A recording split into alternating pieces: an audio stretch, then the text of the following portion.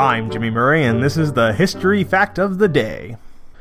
Today's history lesson is on Maldives withdraws from the Commonwealth.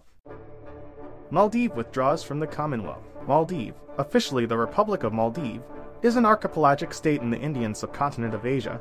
Situated in the Indian Ocean, Maldives became a founding member of the South Asian Association for Regional Cooperation. It is also a member of the United Nations, the Commonwealth of Nations, the Organization of Islamic Cooperation, and the Non-Aligned Movement. The World Bank classifies the Maldives as having an upper-middle income economy. Fishing has historically been the dominant economic activity and remains the largest sector by far, followed by the rapidly growing tourism industry. The Maldives rates high on the Human Development Index, with per capita income significantly higher than other SAARC nations. Maldives was a member of the Commonwealth from July 1982 until withdrawing from the organization in October 2016 in protest of allegations by other nations of its human rights abuses and failing democracy. The Maldives rejoined the Commonwealth on the 1st of February 2020 after showing evidence of functioning democratic processes and popular support.